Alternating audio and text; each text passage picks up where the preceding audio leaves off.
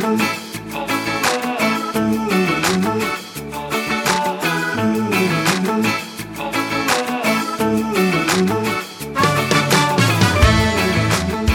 to the Simple Truth Big Change podcast. I'm your host, Heather Duff, and this is where we read and explore the simple yet powerful truth of the Bible, and that truth makes a big change in our lives.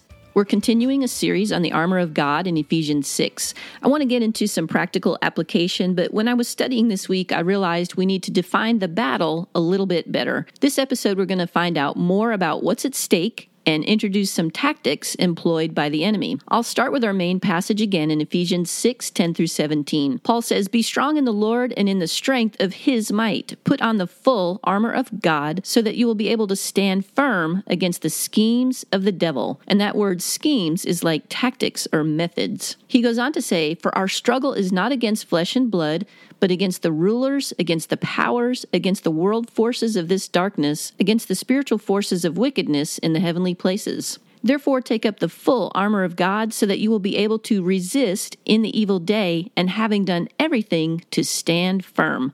Paul then tells us what this whole armor of God consists of, and again, we're not going to focus on the pieces of armor, but on the spiritual concepts themselves. The whole armor of God consists in truth, righteousness, gospel of peace, faith, salvation, and the Word of God. Last week we focused on Ephesians 1:3. If you haven't listened to that, I recommend you do that now, then come back to this episode since we'll be building on what we covered there. In Ephesians 1:3 we read, "Blessed be the God and Father of our Lord Jesus Christ, who has blessed us with every spiritual blessing in the heavenly places in Christ." This verse is part of a long paragraph, but we're going to stay with these few words and look at it through the lens of chapter 6 and the warfare we're engaged in. We are to put on the armor because we're in a battle. It's a battle because there are enemy forces working against us. The devil doesn't want me to know the truth that is the Bible. He wants to attack me, wear me down, and put me on the sidelines of the battle. Ephesians 6:16 says he attacks with fiery missiles, but we are armed with a shield of faith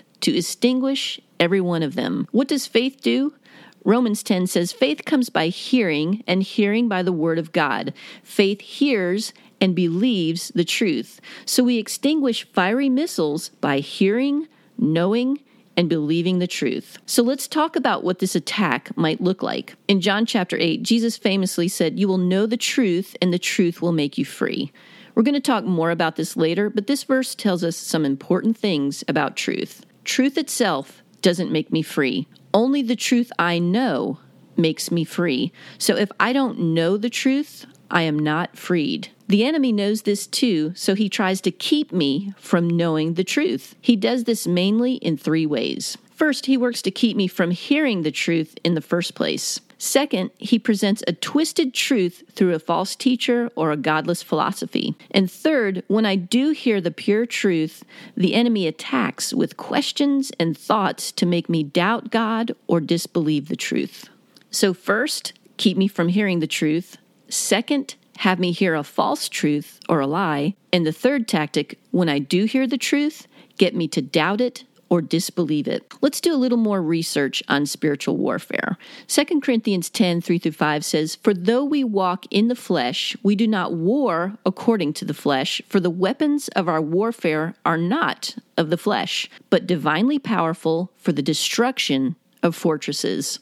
Now he tells us a little more about those fortresses. In verse 5, he says, "We are destroying speculations and every lofty thing raised up against the knowledge of God, and we are taking every thought captive to the obedience of Christ." This battle is for the truth. We win by taking wrong thoughts captive to the obedience of Christ. It is a battle for belief, for faith and trust in God against every lofty thing that sets itself against the truth about God. The enemy's goal is to keep us from the truth. God's desire is to keep us in the truth. Again, these are the schemes. The enemy will try to keep us away from the truth.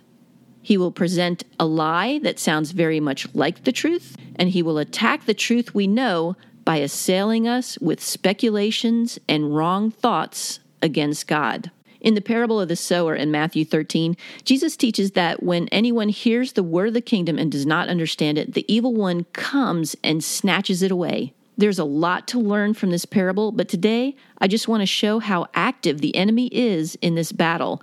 Jesus says the evil one comes to snatch away the seed of the word.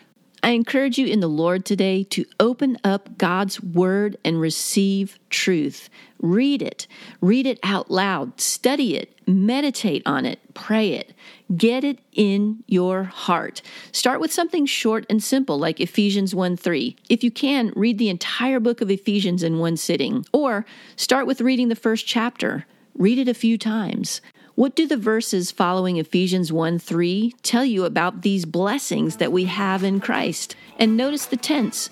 This isn't a future blessing. Paul is saying we already have every spiritual blessing in the heavenlies in Christ. What are those spiritual blessings? We'll talk more about that in the next episode, but I hope you'll take some time this week to get this word in your heart.